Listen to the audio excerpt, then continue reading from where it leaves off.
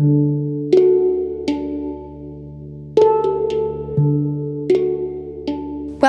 to the Water People podcast. Today, we're in conversation with two-time big wave world champ, Paige Alms. Paige is an all-around water person who excels when the ocean is 1 foot or 50, whether through wing dinging on unbroken swell lines or becoming the first woman to get barreled at Pe'ahi. Paige was a founding member of the Committee for Equity in Women's Surfing and is a guiding light for the next generation of water folk. This episode is presented in partnership with Who Gives a Crap. If nothing else, I feel like 2020 has taught us how much we collectively value our health, our community, and toilet paper. Yes, that's right, Lauren. What about the time when we were with our little guy in the pool and a swimming lesson went horribly wrong and I was holding him as he let out a big brown cloud into the pool? And at that point, we really realised how unprepared we were, and we had zero cleaning supplies, toilet paper, napkins, tissues, anything at all. We had nothing. Basically just super parenting rookies. And we'd also just rocked up to the swimming lesson covered in sand, zinc, and basically pretty feral compared to all the other parents. And so since that day, we have always stored a spare roll of Who Gives a Crap in our car or bags or anywhere basically, so that we're ready for anything our toddler's going to throw at us. We support Who Gives a Crap because they're committed to using their business for good. No plastic packaging, TP made from recycled textbooks, and they donate half of their profits to help improve sanitation and build toilets for the 2 billion living without one. They know that making a difference begins with small changes that can have big impact. You can make a difference with your TP budget too by going to whogivesacrap.org right now and use the coupon code WATERPEOPLE to get $10 off your first subscription. That's $10 off your first subscription purchase at whogivesacrap.org with coupon code WATERPEOPLE. Our podcast comes to you from the coastal land and waters of both the Bundjalung and Gubbi Gubbi nations. We'd like to acknowledge these traditional custodians and pay respects to elders past, present, and emerging. We'd also like to extend that respect to all First Nations people this podcast ripples out toward. We always start the podcast with a question about a time or experience after which you were never the same. Do you have a time like that you'd be willing to share? Yeah, I mean, when you asked me about that, I had to put some thought into it because I feel like I've had, I'm sure you guys can relate, so many moments in your life that are so memorable and definitely have changed your path or perception. But for sure, for me, I'd say the biggest one was when I was 8 years old. Actually, I was 7. My mom... I was born in Victoria, British Columbia, on the west coast of Canada. And when I was 7 years old, my mom sold the house that I had grown up in Victoria. And it was this crazy dream of hers to travel around Australia. And I don't really know where that came from. And it's actually kind of popped into my mind recently to ask her more about that. Because thinking back on it, I'm just like, why did she want to do that? And so she sold everything. And we packed up and we flew to Maui for, I think we were here for maybe a month before we went to Australia.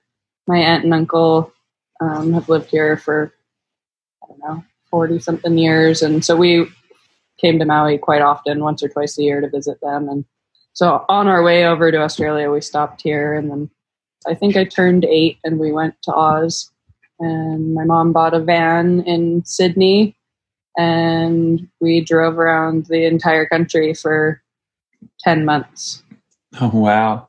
And that experience at that age, I truly believe impacted the way that I see things and the way that I grew up. Having my perception on life was just different because of that experience. And we traveled the entire country. We did Sydney to Cairns back down to Sydney, went to Tasmania, then Sydney all the way over to Perth up to Darwin, and then down through the middle to Uluru. and then back up to Cairns and back down to Sydney. It was a crazy, crazy adventure, especially at that age, and just doing it with just my mom. And looking back on it, it just seems like a kind of like a movie. It should be a movie, actually. It was a pretty wild experience. But that definitely changed I think it changed our path as a family unit for sure. And I think a huge part of that travel and why we ended up on Maui. Because at the end of that trip, we came back to Maui to visit again. And my mom was like, I'm done with the cold. We're not going back to Canada. We're staying here. And at that age, it was, I was 9 by then. And I remember being pretty hesitant and, I wanted to go back home. And I'm just so glad we did it. You mentioned that trip changed your perception. Do you have a sense of how? Like, was it just opening up your eyes to the world as a young girl, or can you think of particular ways that you remember being shifted? Yeah, I mean, for sure, my interaction with people. We camped like 95% of the time. As you guys know, living there in Australia, it's like the best way to see that country. I mean, every town has a campground. Like, it's so rad to be encouraged to travel the country.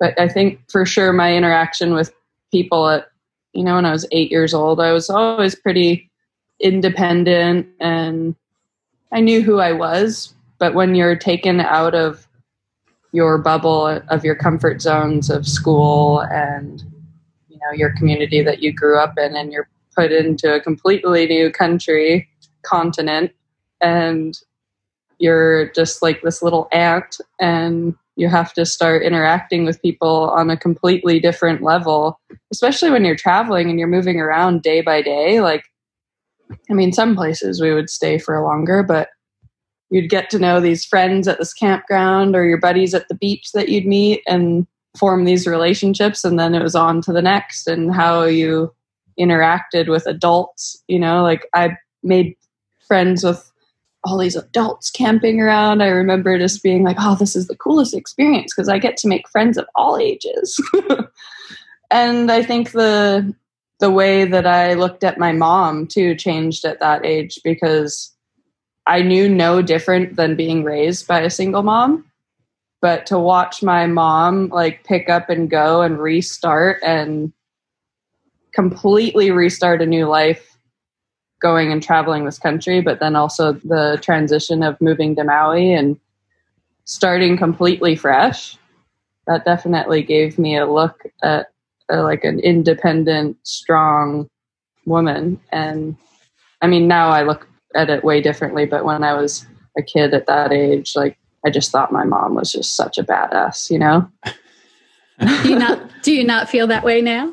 Oh, I definitely do. More so. Yeah, that's radical. What a bold life choice to take, to go with your only child and travel around a country where you know virtually no one. That is just a step in her youngest child. My mom had my brother and sister were 16 and 17 years older than me. So she had raised 2 kids already, basically, by the time I was born. So this was definitely like a complete life change in the sense that they're 24, 25 when we left Canada. So it was definitely a transformation for my mom. Well, I loved seeing her in the film, and you've had 2 biographical films cover your story in the last few years, The Wave I Ride and Page. And in both of those films, there are close-ups of a tattoo that you have. And I was wondering if you'd talk to us about that tattoo, what it says, and what inspired you to get it. Yeah, I have a tattoo that says Fate on the inside of my left arm that I got when I was 17. Yeah, I guess as you do when you're going through a rebellious stage in your life, you get a tattoo. But at the time I think I was just kind of transforming on, being a teenager and then like transforming into an adult. And I had gone through a few different things in my life at the time of like kind of being frustrated with a career path and relationships and that kind of thing. And I had always kind of felt this strong connection with understanding that things are kind of just going to be as they're meant to be, and kind of trusting in that process. It's funny because I believe that everything is going to unfold in the way that it should for you, but I also believe in manifesting your destiny at the same time. So yeah, it was just a time period in my life that I felt really connected with that phrase, that word. And yeah, that's kind of how I got it. It makes me think about your mum and that adventure around Australia. And like when you were saying that then about, what will be, I can't help but envision all the kind of loose characters that go to Australian campgrounds and the sort of, like the bushmen and the wild families and all of that. And your mum would have been totally aware of that, especially by having a young daughter in tow and just being in a new space. And I just feel like that would have to spill over, like it sounds like it has, into your life through things like that decision to get that tattoo in teenage years, but then also like watching you surf big waves and the kind of the patience it looks like you have to sit there and know, oh yeah, this, when the wave that's going to come for me comes, I'll be here and I'll be ready and I can take that wave. And that seems to me like one of those moments where you make a certain amount of effort, but then you also kind of have to stop pushing and stop trying so hard at some stage as well and just sort of be in the right place. Yeah, and kind of surrendering, right? And so is that something that you feel is like kind of consistent in your life? Does that pop up in the water and out of the water in different occasions? Yeah, for sure. And it's definitely something that's always there and kind of in the back of my mind. I wouldn't say that it's at the forefront all the time, but I try to look back and remember that it's there because, yeah, for sure in surfing, I don't find myself to be a patient person, but in the ocean I am. So it's very funny. Like growing up as a kid, I was always very impatient and would get frustrated if things weren't kind of rolling the way that I wanted them to. And then the ocean kind of gave that to me, and I feel like I'm almost overly patient sometimes in the water where I'm like, gosh, I should be riding more waves, but I'm always kind of waiting for the good ones. But yeah, it definitely transforms over into, I think, everything that I do in my life and, doing as much as you possibly can to get where you want to be, but also kind of giving in and just letting it unfold in a certain way. The balance. Sorry to interrupt the conversation, but we wanted to take a moment to recognize the generous folks who have supported us this season. The Water People podcast is brought to you by the fine folks at Sanuk. In 1997, founder Jeff Kelly started out with one simple goal: to make people smile and to encourage them to pass it on.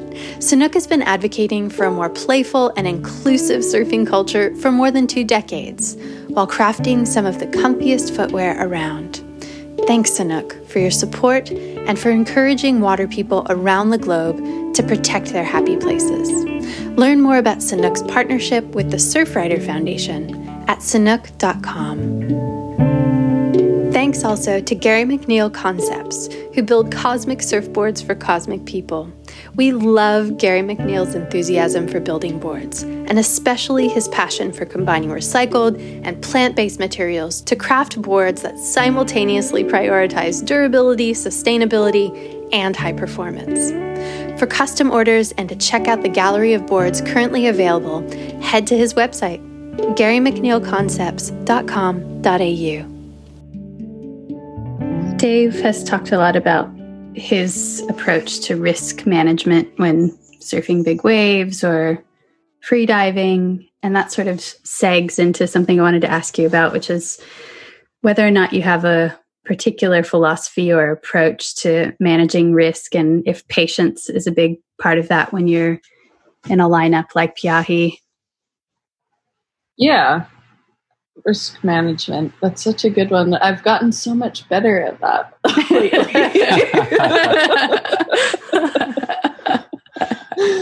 Or I guess I've been trying to get better at it.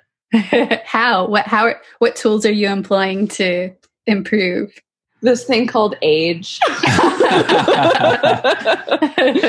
I mean, for sure, surfing big waves, I've always kind of had the same approach as now. But yeah, as far as risk management goes, I mean, I feel like I've kind of had a similar approach now as I always have riding big waves. It's just like trying to find the ones that are meant for you or the ones that you want rather than kind of forcing the issue. And I mean, it's getting a little bit trickier nowadays because the lineups are just so much more crowded and you're so few and far between during these big wave sessions, especially here, you know, like on Maui during an average winter, you might only get a handful of sessions out there. Like I surfed Jaws 3-4 times last winter.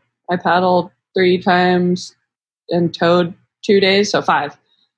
So, I mean, that's over the course of 7 months. It's kind of crazy, you know? And last winter was a very slow winter for us, but those sessions are few and far between. So you kind of kick yourself if you're not catching a lot of waves. You know, you constantly want to be riding waves, but I also don't want to force the issue because I know that, you know, picking the right waves has led to so many amazing experiences, and then picking bad ones has led to a lot of bad experiences also. And I just don't want to get injured anymore. And big waves are so powerful and take such a toll on your body mentally for sure and physically. But the last 2 winters, I pulled my hamstring and I limped around for months and then didn't surf very good for a few more months after that. And just getting over getting hurt. So I've been like, okay, I need to be even more methodical on picking just the good days to go out and not trying to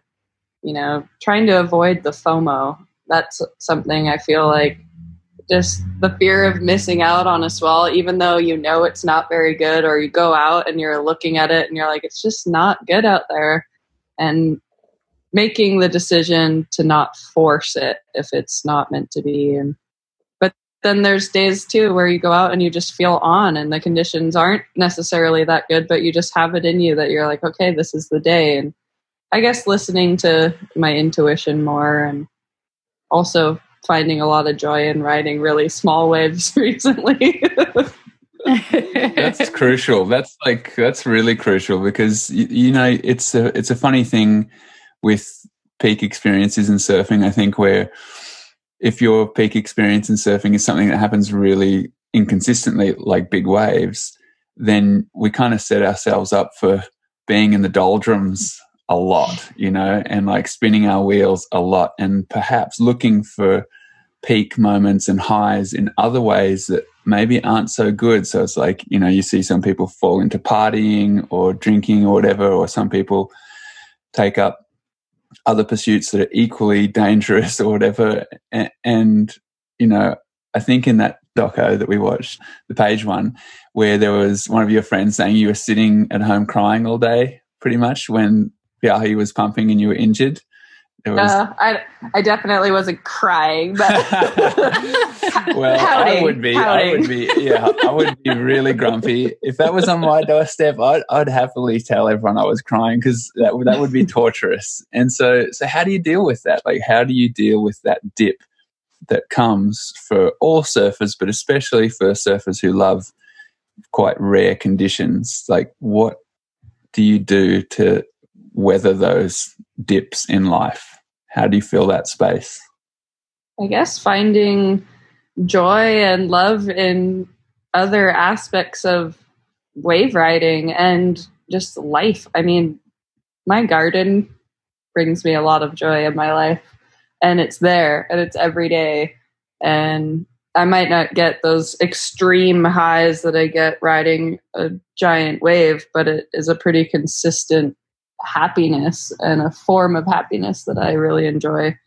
But I'd say this summer, and I say stuck, but I don't feel stuck here on Maui I've been here for 6 months now, and that's the longest period of time that I've been home in probably a decade. Like, it feels amazing. I mean, I'm pretty consistently home during the winters mostly, but I still, dip in and out for a trip here or there. And it's been so amazing to be here. But we have had a huge lack of surf this summer. Like, it started off pretty fun and pretty consistent in May and June, and then basically nothing the past few months. And so I picked up wing foiling, and I have been absolutely in love with foil surfing for the past couple of years, but adding a wing and learning how to fly in a completely different way has been just so eye-opening and amazing. And I've become completely obsessed with like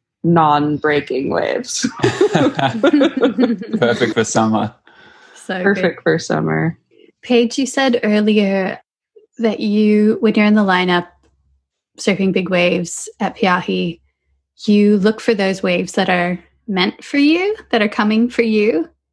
What's that conversation like?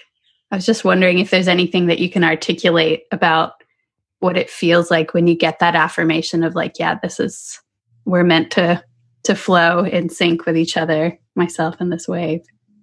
Yeah, it's kind of funny because I feel like sometimes it's really hard to tap into that emotion and that connection when it is so busy out there and so much energy. I mean, in the water itself, but then with all the different people out there. And I've always been someone like in big crowds that I get stimulated by a lot of different energy. And being in a crowded lineup, I mean, everyone can say that they don't do well in a crowd, but I definitely find it harder to kind of tap into that when it's busy. And that's why it's been such a joy and a part of the competitions that I've really enjoyed is having that empty lineup with just a handful of people out there and really being able to just kind of like talk to the ocean and, looking back at your lineups. And I mean, Jaws is just one of the most beautiful places in the world. When you look back up the mountain and up the valley there, it's a pretty special place. So kind of trying to just, talk myself into being like, hey, this is your spot, and go out and find those waves. And sometimes they come and sometimes they don't. And for sure, I'm definitely frustrated on the days that it's harder and harder to find a wave, or you've paddled for a bunch and have just barely missed them. But I feel like that's kind of the joy of surfing, is constantly being on that hunt, right? For that feeling that you want. And I mean, it only takes one on big, beautiful days like that. It takes one wave to give you that feeling that sometimes you've gone a year without feeling, and really being able to harness that. I mean, maybe 5-second ride and hold on to that experience for as long as possible. I love that it's so short, that it's such a quality, not quantity experience. It's a real distillation of the surfing experience, isn't it? I know. It's like, try and find some other pursuit where it comes down to 5 seconds of clock time that you devote an entire life to. It's pretty rare. Yeah. Speaking of competition, I wanted to ask you about the Committee for Equity in Women's Surfing. You founded it in 2016 with Keala Kenley, Andrea Muller, and Bianca Valenti. And earlier this year, you all decided to dissolve the committee. I wanted to ask you why, and if you feel like equity has been attained in big wave surfing. Yeah, I mean, the committee was founded originally in a pursuit to kind of gather the big wave women together.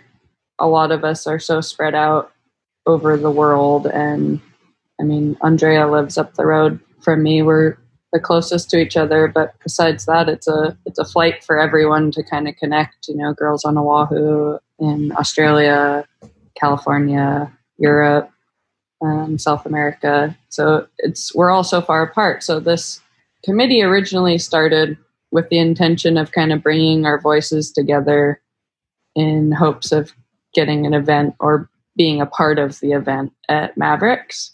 And it was kind of a funky time, and it ended up being just the four of us. And the four of us had been friends in the past, but definitely over the course of what we've gone through in the past 4 years together, 4 or 5 years, we're all like really, really connected and really good friends. And definitely with the WSL announcing their equal pay 2 years ago, was definitely a time changing thing. And I know we had a small hand in being a part of that. And this year, I would say more than a small hand even. But this year it's funny because we dissolved the committee, but we didn't dissolve our friendships or what we're about and what we're still trying to gain and learn. But the committee, it was just time for it to dissolve. As far as what it set out to do, we did. And we're kind of in the middle, us four surfers, kind of figuring out what we're going to do now. And we've been speaking with a lot of different people and athletes and kind of trying to formulate a plan and how we can help other athletes in different sports attain the same thing. Pay equity, yeah. And it's kind of tricky because it's very time consuming and could technically be a full-time job. And none of us really have as much time as we would like to completely devote to that. But we're working on it. And now with just the situation of not being able to travel, and we've had more time to kind of connect, and we've been doing some Zoom meetings and just throwing ideas out there right now. But it's been nice to kind of take a step back and have a little bit of a breather from that, because there were a couple years there where it was a lot of energy being put towards that and trying to make things better. And it was definitely a little draining, and we're excited to be kind of moving forward. Yeah. Well, there's no doubt that the work you all put in has had massive impacts, not only in the big wave surfing arena, but across the sport of surfing, to make it the first kind of US based sport that offers equal pay. This is kind of a naive question, but what does it feel like to be 2-time big wave world champ and to now be paid equally for the equal work that your male peers are paid? Like, what did it feel like before to be attaining and putting your life on the risk in similar ways to male surfers, but being paid so much less? Like, was there any change in the feeling of being handed that equal check? Yeah, for sure. It's definitely fulfilling, and it feels like people are paying attention, and it feels really exciting to be amongst it, but more so it feels very fulfilling knowing that from now on, all the kids that I see growing up at the beach will know no different, and will grow up seeing that and seeing that the men and the women are making the same on this athletic stage. That's what's really exciting. Knowing that, you know, what you see and is what you dream of. And like, I watched my heroes and what they did and formulated my dreams because of what I saw. And then as you get older, you kind of, you know, I realized, oh, I kind of need to create this different path for myself because my dreams have changed. And now I'm like, okay, all of these young girls and boys growing up will have a different perception on men and women competing in any sport, hopefully. But, you know, being around kids here at the beach on Maui and just knowing that they won't know any different, that's just the best feeling. And that excites me because that's kind of what we set out to do. You know, it definitely was like, hey, we need to step up and speak up for what we want, but it's not who and what we are speaking up for. It's for the next generation and putting in the work that needed to be done in order to change. Where did that come from, Paige? Because, you know, a lot of people who attain a certain level of, you know, accomplishment in their chosen field look for ways to give back and to, you know, balance the scales a little bit, because generally you receive a lot if you are at the top of your chosen field. So, you know, you're kind of balancing it out by giving some back. Where did that come from for you? Because it sounds like it's such a deep part of who you are and what you do and what you care about. Did it come from your mum, or is it a cultural thing in Maui that instilled that in you? I think a little bit of everything. For sure, the way that I was raised. And I mean, it was definitely being brought up by my mom and the values that she passed on to me. And then for sure, growing up in a small community here, when you're having success, the people around you have success. And it's really fun to be able to share those experiences, because, I mean, winning events and titles and having all these accolades, like, they're really cool. And I mean, I'm sure it'll be cool to share stories like with my grandkids one day, but they're kind of just trophies and labels, and they're really only special if you get to share them with other people. And definitely, like, I know that that's for sure, like, our community and all of the athletes and kids that have grown up and become professional athletes here on Maui definitely feel the same, in the sense that, you know, like, you got to share what you're being given. And I definitely feel very privileged to be able to do what I do and to be able to say that I'm a professional surfer at, 2 years ago, officially.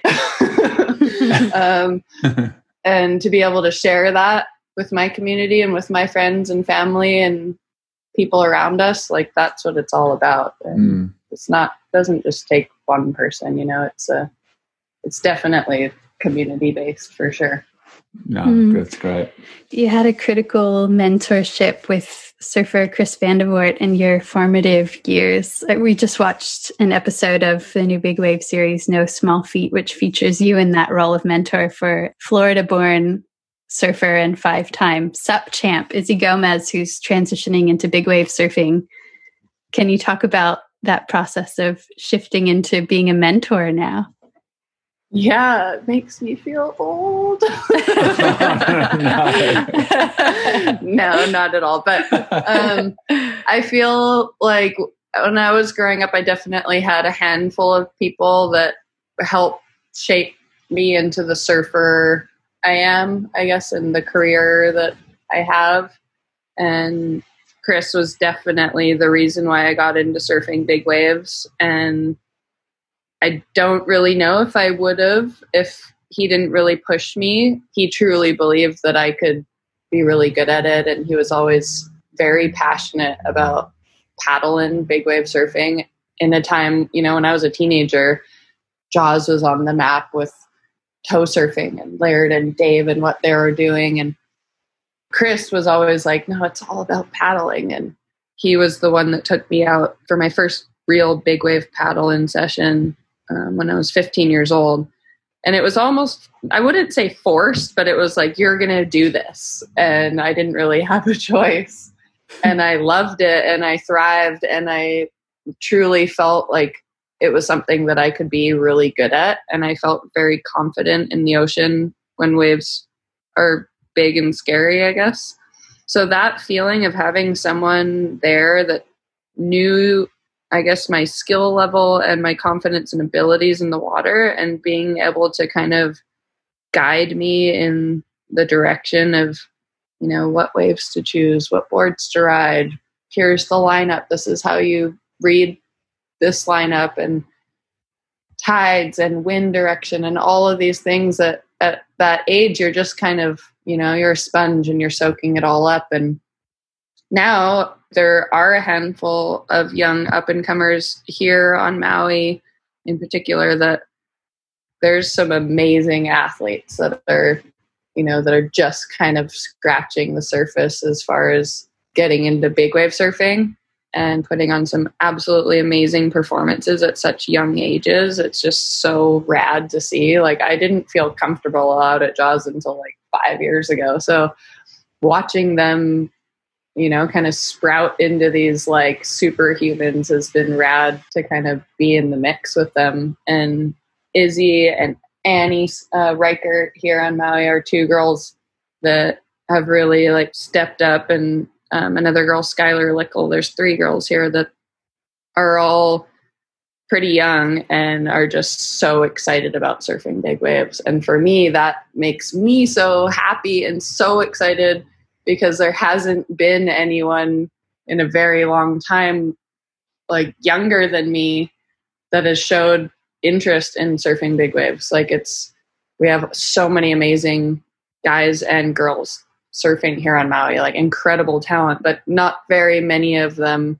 have showed interest in surfing big waves. So any little bit of help that I can do, I mean, I wouldn't title myself as, you know, their mentor or anything, but I am just trying to help them in any way that I can and just encourage them, because they're really talented and capable, and I feel like so confident in their abilities, and just I want to see them thrive. And so it's been fun to kind of, you know, take that back step and be able to share the knowledge that I've learned over the course of you know, the past 10 years of surfing out there, and also be pushed by them, because, you know, they're hot on my heels in so many ways, and it's constantly keeping that fire under me to, you know, want to continue to be better and to continue this love for chasing big waves. And it's just been fun. The feeling's mutual, you know, like I feel like I can share what I know with them, and then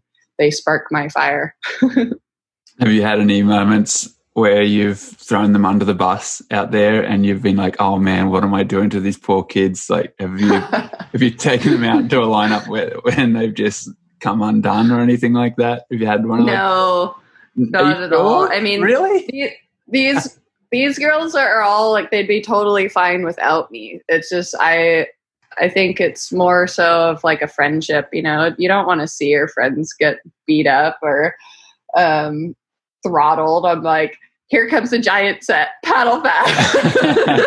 That's great. Great. Oh, it's so great. I mean, it's really seeing the work that you've put in come to fruition already. Like, you're seeing the fruits of the labor that you all put in with the committee in just normalizing surfing big waves for women and now for girls. Like, that's amazing to see that change within just a decade already. It's awesome. And it's just exciting, because it's like there aren't very many women surfing big waves, and it's just nice to know now that on any given swell out there, I'll have friends to surf out there with. You know, I mean, all the guys are my friends too, but I mean, just having other women around, it's nice in a lineup of 60 guys to have 4 or 5 women out there. I hope those numbers can balance out one day. I know for lineups in Australia that have women in them, there's often a better dynamic in the water when there's a bit more diversity out there, for sure. It's good. You were talking earlier about injury and trying to avoid injury. In our last little interview that we did for the book that I put together, you mentioned concussion. And I was really interested to know about what you've learned about how frequent they may actually be for big wave surfers in particular. Yeah, I mean, it's still something that's so new and fresh, and I feel like just more recently being talked about. I don't think we're all as aware as we are now about the impacts of, you know, what we're going out and doing. I mean, you hit the water so much harder when you're going so much faster, and these waves have so much more power than, you know, a head high wave. So I know for sure that I've had multiple mild concussions. I wouldn't say that I've had anything that I've been put out for long periods of time due to that, but I have had multiple friends. I mean, Albie last year had a very serious head injury from a crazy wipeout. And I mean, I just mentioned to him couple days ago in the water that he should come pick up his guns for winter. And he was like, what guns? And I'm like, oh, the boards that you ordered for the winter last year. And then he got hurt and never came to get them. And he's like, oh, totally forgot about that. I had a brain injury. And he was out of the water for a very long time. And I mean, concussions are just so different than a torn MCL or a shoulder injury or something. There's so much that we don't know about the brain. And yeah, I feel like that's probably the scariest injury for me, is having a traumatic head injury and the unknown of what to do about it.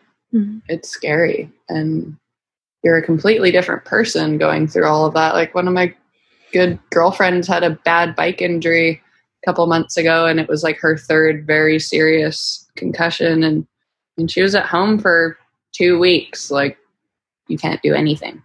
Mm-hmm. Just watching that recovery process and thinking how easily that can happen, surfing in general, but definitely surfing big waves, and especially when you're pushing limits and falling and even just getting tossed around. I feel like some of my worst experiences weren't necessarily a wipeout. It was more just getting caught on the inside by a huge wave, and the extreme vulnerability of being thrashed around at such speed and with so much force that, I mean, your brain is definitely getting shook up for sure.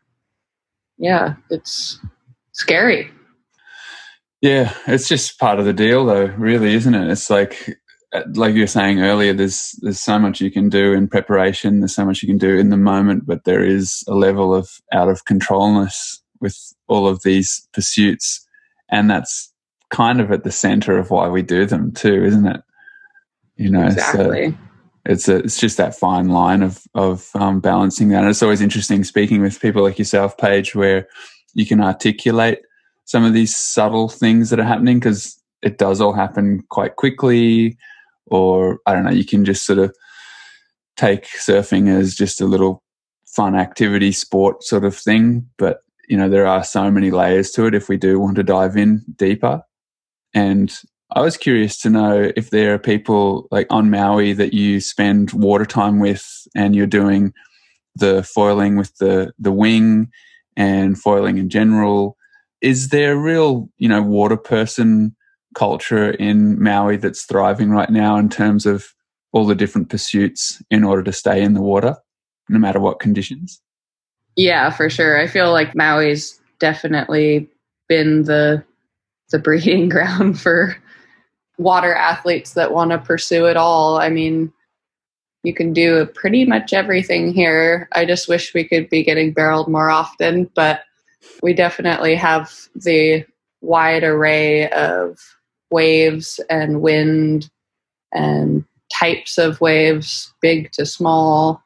And I mean, so many sports have kind of fruited out of Maui, you know, windsurfing, kite surfing, foiling, strap tow-in surfing, pretty much everything. And we can do it at any time of the year too, like even in the summertime. I mean, like I was saying, this new wind foil sport, we call it wing dinging because it's kind of just dorky and fun, and you don't have to take it too serious. But even though we're super foil nerds and talk about wings and foils and positions and all this sort of stuff, but it's definitely just a means to get in the ocean every day and ride waves. And I mean, I have a group text that's probably going off right now. Where are you? Where are you? It's windy. And I'd never had that before. You know, it was always like a morning and an evening surf if it was windy. And now it's a morning surf and then a wing foil session and then a surf. And it's just more water time. And so finding, you know, those new sports or even old sports, I mean, it's nothing new in the realm of wind surfing and using the wind to your advantage. And it's just so exciting to be able to see, because the next generation of surfers growing up here on Maui are learning all of these new sports. And I mean, when I was growing up, windsurfing and kiting was lame. And our generation was kind of, I want to say, kind of taught that, as surfers, like that's just not what the cool people do. And now it's really cool. And like, you're lame if you're not learning how to do these other things. So I don't know, it keeps the stoke alive. And why not have more ways to be able to play in the ocean and hang out with your friends? And this sport, for sure, my number one thing that I love about it is you can just take a couple of your friends and you can get out away from everyone. And you can feel like you're getting barreled at this empty point break when you're not even like riding a waist-high wave. And you can be having just these ultimate experiences away from crowds. And to me, it's just brought so much joy. And that stoke of surfing that I had when I was a little kid, and those moments that are few and far between surfing big waves or really good quality surf here on Maui, you're having it more consistently in very average, mediocre, sometimes flat surf. Wow. It's fun. That's so great. That makes me want to try. I'm sold. Yeah, that's so fantastic. I know, like, from, Australia down here, the whole water person thing is sort of on the edges, like I'd say it's probably a little more like what we all grew up in, like the 90s sort of attitude still largely in Australia of being on pointy nose little thrusters. Even like riding fishes and different shapes is sort of a bit too edgy for a lot of people. It's here still in a bit Oz. like, that's not real surfing. Yeah. You're just a tripper over there. But then, when you talk about long distance prone paddling, then you got stand up stuff, and then kiting and foiling and all these different pursuits. For me anyway, I've come from a paddling background largely. So when I see all these things happening in Hawaii, it's always really interesting to me because it feels like, because there are more people willing to try a range of things there, it's almost like you're kind of futurists for us. Like, we can look at you all there and be like, oh, okay, I wonder how this foil thing's going to turn out. Maybe we'll give it a year and we'll see that they went from being massive, like 5-inch thick stand-up foil board things down to the little potato chips that everyone's on now. And then you got the wing thing happening. So it's just neat to hear from you, like, what's actually happening there right now. And considering we probably won't be able to get there this winter and be there in person and be with you all, it's neat to just get a bit of an insight into, the range and the awesome, diverse ways to be stoked. It'd be really great to see more of that here in Australia for sure. Or playtime. Yeah. I did want to ask you about what you're dreaming up now, what you're working on now that you've had these kind of months of not so much wave surfing time. What are you dreaming up, Paige? This winter is shaping up to be a completely new experience for me and my fiance, Sean. We're actually building our first home. So I bought a piece of property about 1.5 years ago that was a dream that kind of fell into my lap.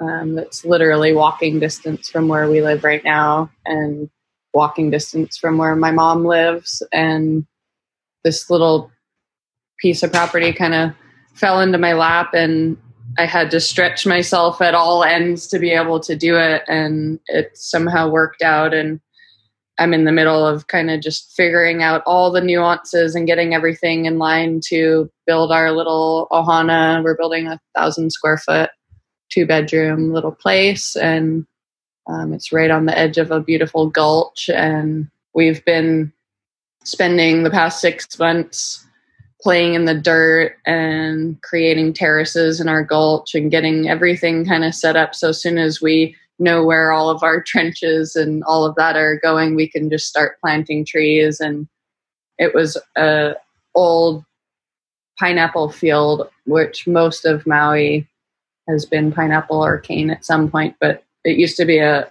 pineapple field. So it's very depleted and needs to be revamped and brought back to life. And it's at first seemed a little bit daunting, and now it's all I can think about. I'm listening to like the coolest podcasts on permaculture and talking to friends and creating compost piles and planting rows of vetiver that are pulling out all the toxins out of our soil, and just completely relearning and hoping to better this little chunk of land. And I have been so excited about it. And we're pretty much down there like at any last couple hours of sunlight after Sean gets off of work, or the weekends. We've been down there a lot. And so that's going to be my project for the winter, is hopefully surfing Jaws with less people and building our home.